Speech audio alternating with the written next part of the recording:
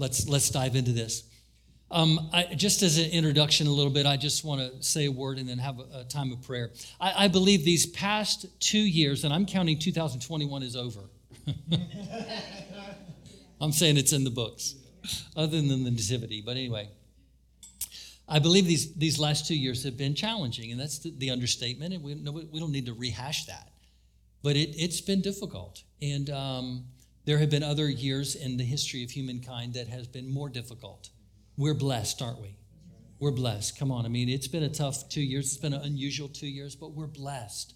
And I don't want to minimize anyone who has truly really had life-changing suffering because of what we've been through in the virus and COVID, or certainly had someone pass away. I don't want to minimize that at all.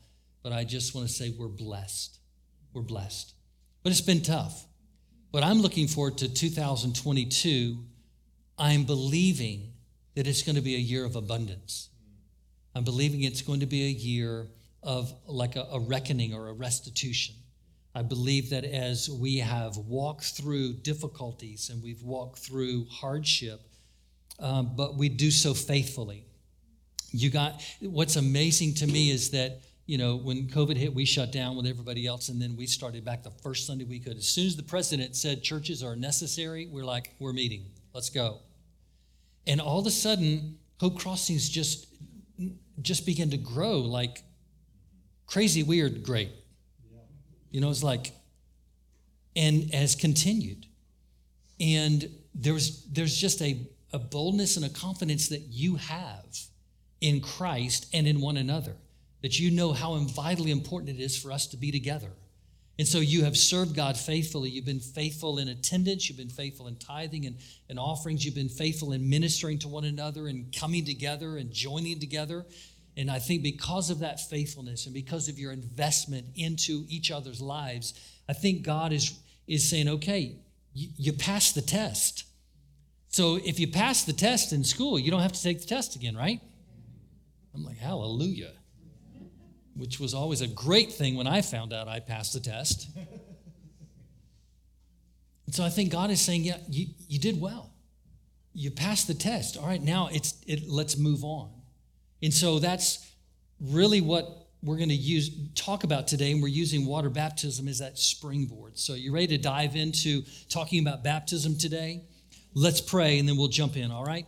Father, thank you for your grace over our lives, and thank you, Lord, for your faithfulness. The only reason why we can be faithful is because you're faithful. The only reason why we are clean before you is because you make us clean through the sacrifice of Jesus Christ on the cross. And so, Lord, thank you for the test that we have. You tell us to praise you when we go through trials, and that's really not a very easy thing to do sometimes. But we do praise you for the difficulties. We praise you in the difficulties. And we do praise you, God, when they're over. And so, Lord, we stand before you and say, Lord, would you speak to us today about next year? Would you speak to us today about what you're getting ready to do in our lives, our families, our church, our community, and in the body of Christ in general? So, Lord, we have ears to hear today. What is your Spirit saying to us? In Jesus' name, amen. Amen. Praise the Lord. Let's start off by looking at the fact that there are 3 various baptisms in the Bible that the New Testament tells us about. First off is that fact that the Holy Spirit baptizes us into Jesus. In 1 Corinthians 12:13, it says, by one Spirit you were baptized into one body, the body of Christ. Secondly, there's a baptism that the disciple baptizes us in water, which is what we've just witnessed. In Matthew 28:19, Jesus said, go therefore and make disciples of all nations, baptizing them in the name of the Father, Son, and the Holy Spirit, teaching them to observe all that I have commanded you. But then thirdly, we see that Jesus baptizes us in the Holy Spirit. There's only a few things that all 4 Gospels have in each Gospel. In other words, 2 of the Gospels might mention a certain event, but the other 2 don't mention that event. But this statement here that John the Baptist made is in all 4 of the Gospels, in Mark 1:8, but it's in all 4 of the Gospels. He says, I indeed baptize you with water, but the one who's coming after me, who's mightier than I am, he will baptize you in the Holy Spirit and in fire. But today, of course, we've talked about water baptism. We're going to talk about water baptism. We've just seen it. What about a baptism joke? Can we have a water baptism joke? Let's hope this goes over well. Well, there was a church that was having a water baptismal service down at the river. And so the church was down there, Money Ember, of course, standing on the banks and watching, and people were going down there to be water baptized. And it was a little town, and everybody knew everybody. And there was a town alcoholic. They used to call him the town drunk, town alcoholic. And so he just happened to be walking down that dirt road that day, and he saw what was happening. And so he just walked right down into the water and stood right beside the pastor. The pastor looked at him and said, "Are you ready to meet Jesus? Are you ready to find Jesus in your life?" He said, "Yes, sir, I am." So he said, "All right, I'm going to baptize you." So he baptizes him, pulls him up, and he says, "Well, did you find Jesus?" And the drunk said, "No, sir, I did not." So the pastor's a little perturbed at this. So he said, "Well, we're going to do this again." So he puts him under, holds him under a few seconds, pulls him back up. And he says, "Well, did you find Jesus?" And he said, "No, sir, I did not." The pastor at this time is really upset. So he said, "We're going to do this again." He puts him, holds him under for like 30 seconds. He just holds him, pulls him back up, and the guy's like coughing. He's, trying to get himself together. And the pastor asked him, "Did you find Jesus?" He said, "Well, no, sir, I didn't, but are you sure this is where he fell in?"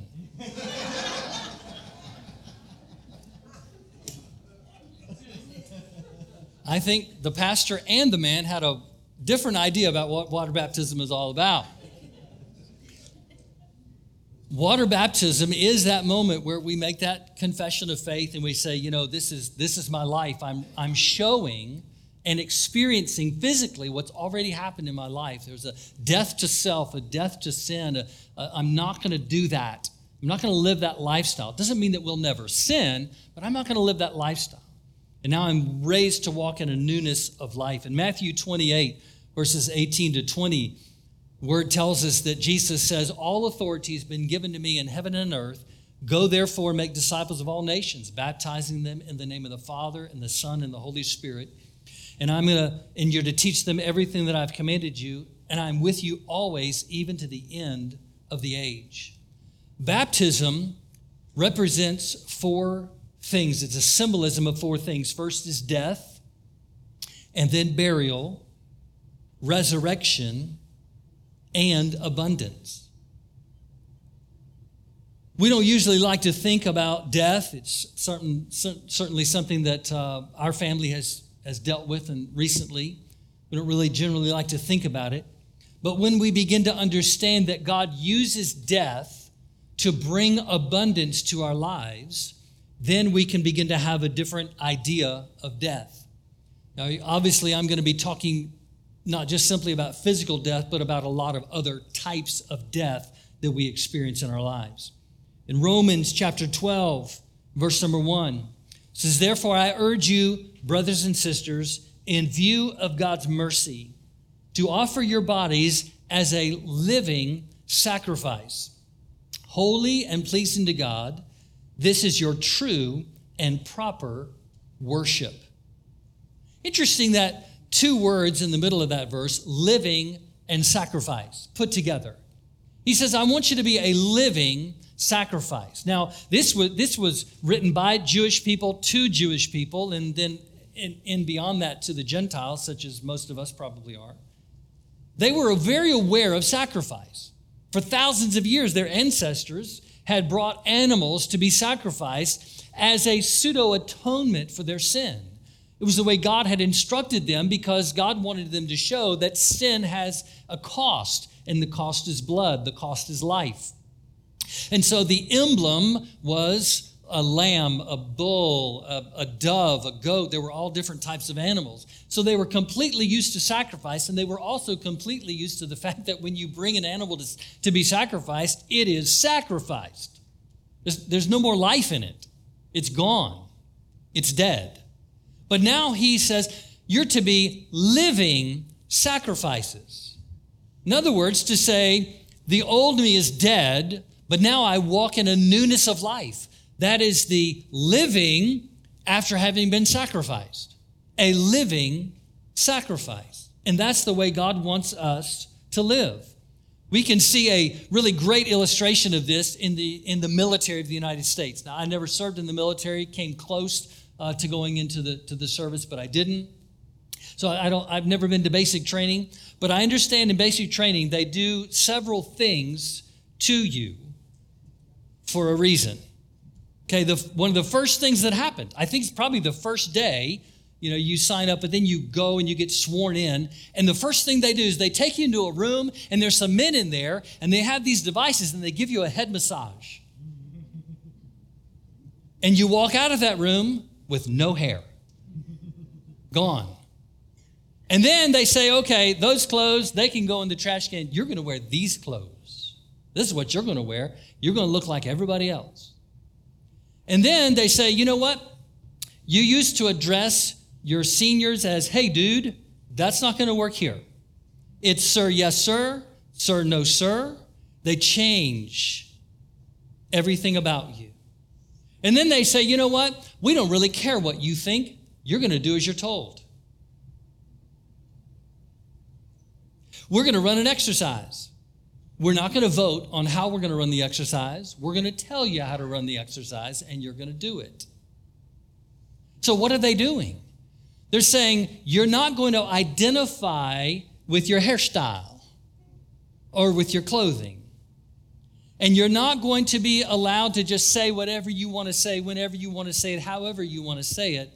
And you are going to do what we instruct you to do. We have 100 more years of history as to the reasons why we do what we do, and that's the way we're going to do it.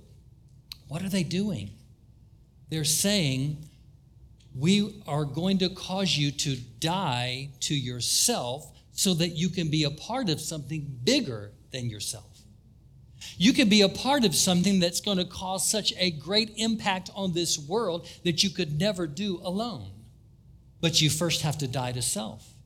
You can't identify with the way you dress and the way you look and the way you talk. No.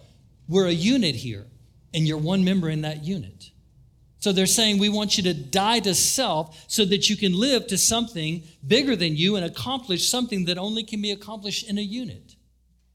We read here in Romans chapter 6 in verses 1 through 4, Paul is writing to the Romans, and the Holy Spirit's inspiring him. And he says, what shall we say then? Shall we continue to live selfishly in order that God's grace could abound? That's a paraphrase there. What he said was, shall we continue sinning so that grace could be increased? He said, by no means. We are those who have died to sin. How can we live any longer in it? Or don't you know that all of us who were baptized into Christ Jesus were baptized into his death? We were therefore buried with him through baptism into death, in order that, just as Christ was raised from the dead through the glory of the Father, we too may live a new life. But to the Christian, we should be constantly dying to self. It's not a one-time shot, here we go all the way. It is a constant dying to self. Now, do not respond to this question. I'm asking you, do not respond to this question. But how many of you found that when you got married, you had to die to self? And then when you had kids, because kids don't care about your sleep schedule. They don't care it's time to eat for you. They just care that it's time to eat for them, right? They're not interested in the fact that you wanted to read a book. I need to be changed now. I need to be held now. I need a bottle now. I need a passive. I need something now. Get up, help me. And you got to die to self. So dying to self and living for others is a constant in the Christian life. It is constant.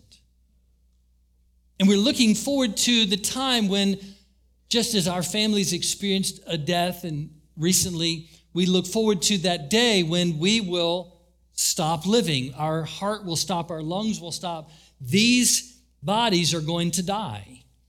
Your body is not going to live forever, not the one you have now. And some of you are sad about that because that means you're young. That's a test of your age. The older we get, we're like, yeah, I'm ready for a new one. No? So we're looking forward to that by faith, that there will be a time when we're literally physically buried. We look forward to the promise of the New Testament that says we're going to get a new body. There's going to be a resurrection. How many of you are looking forward to the resurrection? Amen? We're looking forward to that day, yes, when we're like, yeah, I'm ready to roll on because it's been fun here on this earth, but I'm ready for a new one. I'm ready for a new place, a new address, right? So we're looking forward to that day, but I would submit to you today that we don't have to just simply wait for that by faith without much evidence. We can live a life of sacrifice, being a living sacrifice, by saying, I'm going to die to this, I'm going to die to that, I'm going to surrender this, I'm going to surrender that. But what happens is that God brings about constant resurrections. Constant resurrections. Not just when we die physically and we're resurrected, though there's no one greater than that, right? But I believe that if we submit ourselves to God, we're constantly going through this dying to self, but then seeing resurrection. How many of you are interested now? Let's walk through a few verses here, and in just a few moments, we're going to have a time of prayer where we can say, okay, God, I'm on board. I'm going for this, and I get it. Are you ready for that? All right, let's go through a couple of examples here. First off, the death, burial, resurrection, and abundance. God gives us some examples. Jesus gave us the example of food. He said, if you have a kernel of wheat, it just remains a kernel of wheat. I don't know if is it a kernel of wheat? It's a piece of wheat, whatever it's called, whatever. Grain of wheat or whatever. I'm not a farmer. It's a piece of wheat. He says, if that's what you have, that's what you have. He said, but if you put it into the ground, bury it, what happens? Here you go. It resurrects. Not the same, but what is inside of the wheat grows up, and then what does it do? It produces more.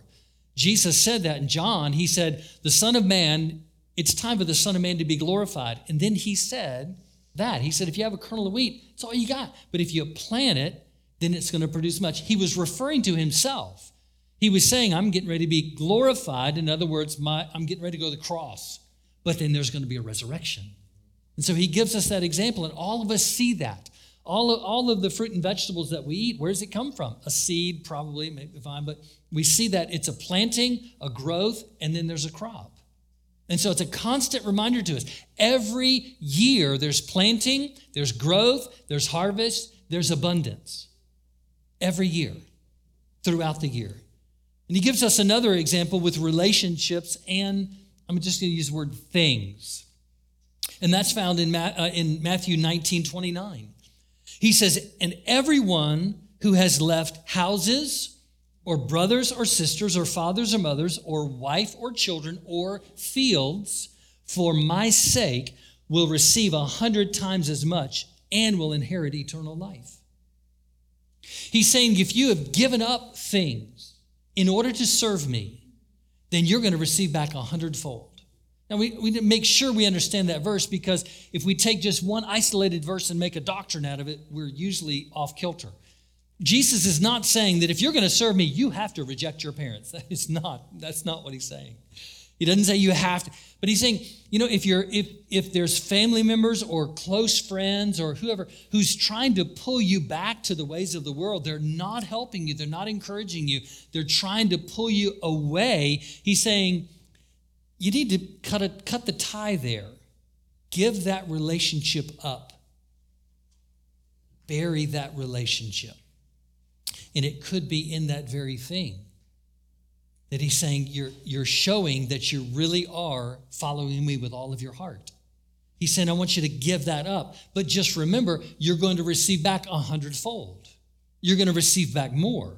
And it doesn't mean that person won't be saved. It doesn't mean that family member or close friend won't be saved.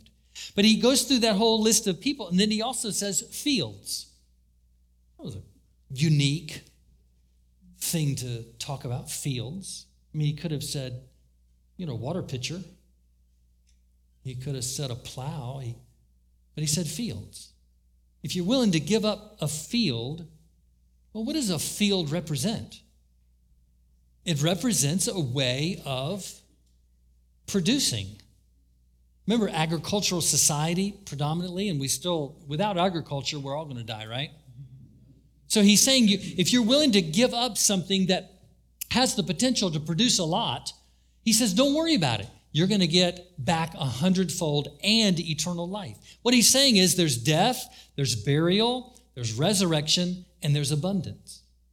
And he gives us that example. It's the reason why they had to bring the best lamb, the best ram lamb, because a ram can produce many offspring, and you always want your best ram to breed your best ewes, because then you get the best crop of lambs.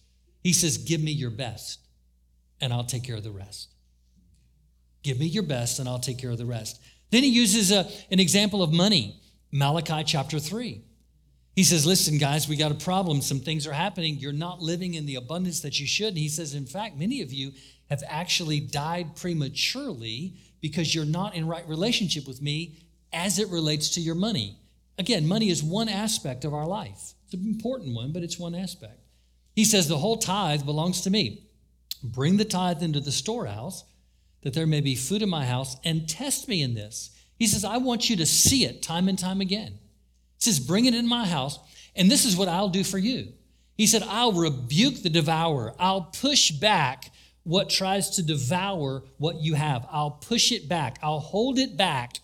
And then I'll open up a window of heaven and I'll pour out blessing that you will not have room enough to contain it. Death, burial, resurrection, abundance. You say, the tithe is not mine. That's God's. It's always been God's. It'll always be God's. But God trusts us so much, he gives us that test to put it into our paycheck. He says, I'm going to give you some of my money. Every time you get paid, I'm going to put some of my money into your paycheck, and let's see what you're going to do with it. Isn't that a gracious, dangerous God? Because he says, let's see what you're going to do with it. He said, if you'll be obedient with that, it's like taking that and planting it. You're giving it up. And he's saying, watch what I'll do. I'll rebuke the devourer, and I'll pour out blessing on you more than you can handle. We're going to get back to that in just a minute. More than you can handle. Another verse, 2 Corinthians 4:16. As I was preparing this message, it was even on Friday, I was just kind of putting the final touches. It was just really... And I got a text from my son-in-law, and he sent me this verse. And I was amazed. I just sat and went, dude, that is awesome. And I texted him back. I said, man, you gave the final verse to the message for Sunday. And I said, I receive it to myself as well, but this is great for what I'm talking about. 2 Corinthians 4:16 says, therefore, we do not lose heart. And we'll really focus on that for just a moment. Some of you, I believe today, have kind of lost heart or are losing heart. And you're saying, you know what? These investments that I've made, the things that I've given up, the things that I've said no to, the things that I've given and invested into the kingdom, invested into people's lives, you might be growing weary.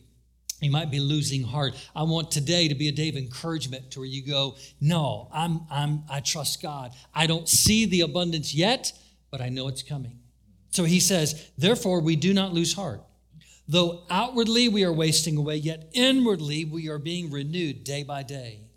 For our light and momentary troubles are achieving for us an eternal glory that far outweighs them all. So fix our eyes not on what is seen, but on what is unseen, since what is seen is temporary, but what is unseen is eternal. That's powerful. You got to say, God, I don't see it yet, but I'm going to see it. I haven't experienced it yet, but I'm going to experience it. And that's how we're to live, by faith. 3 times in the Word of God, it says, the just shall live by faith. Not just by what these eyes can see, but what these eyes can see, our heart, what our heart knows, what our heart can see, even though it's not in reality right now. Another verse that I kind of added this a little bit late, Luke 6:38.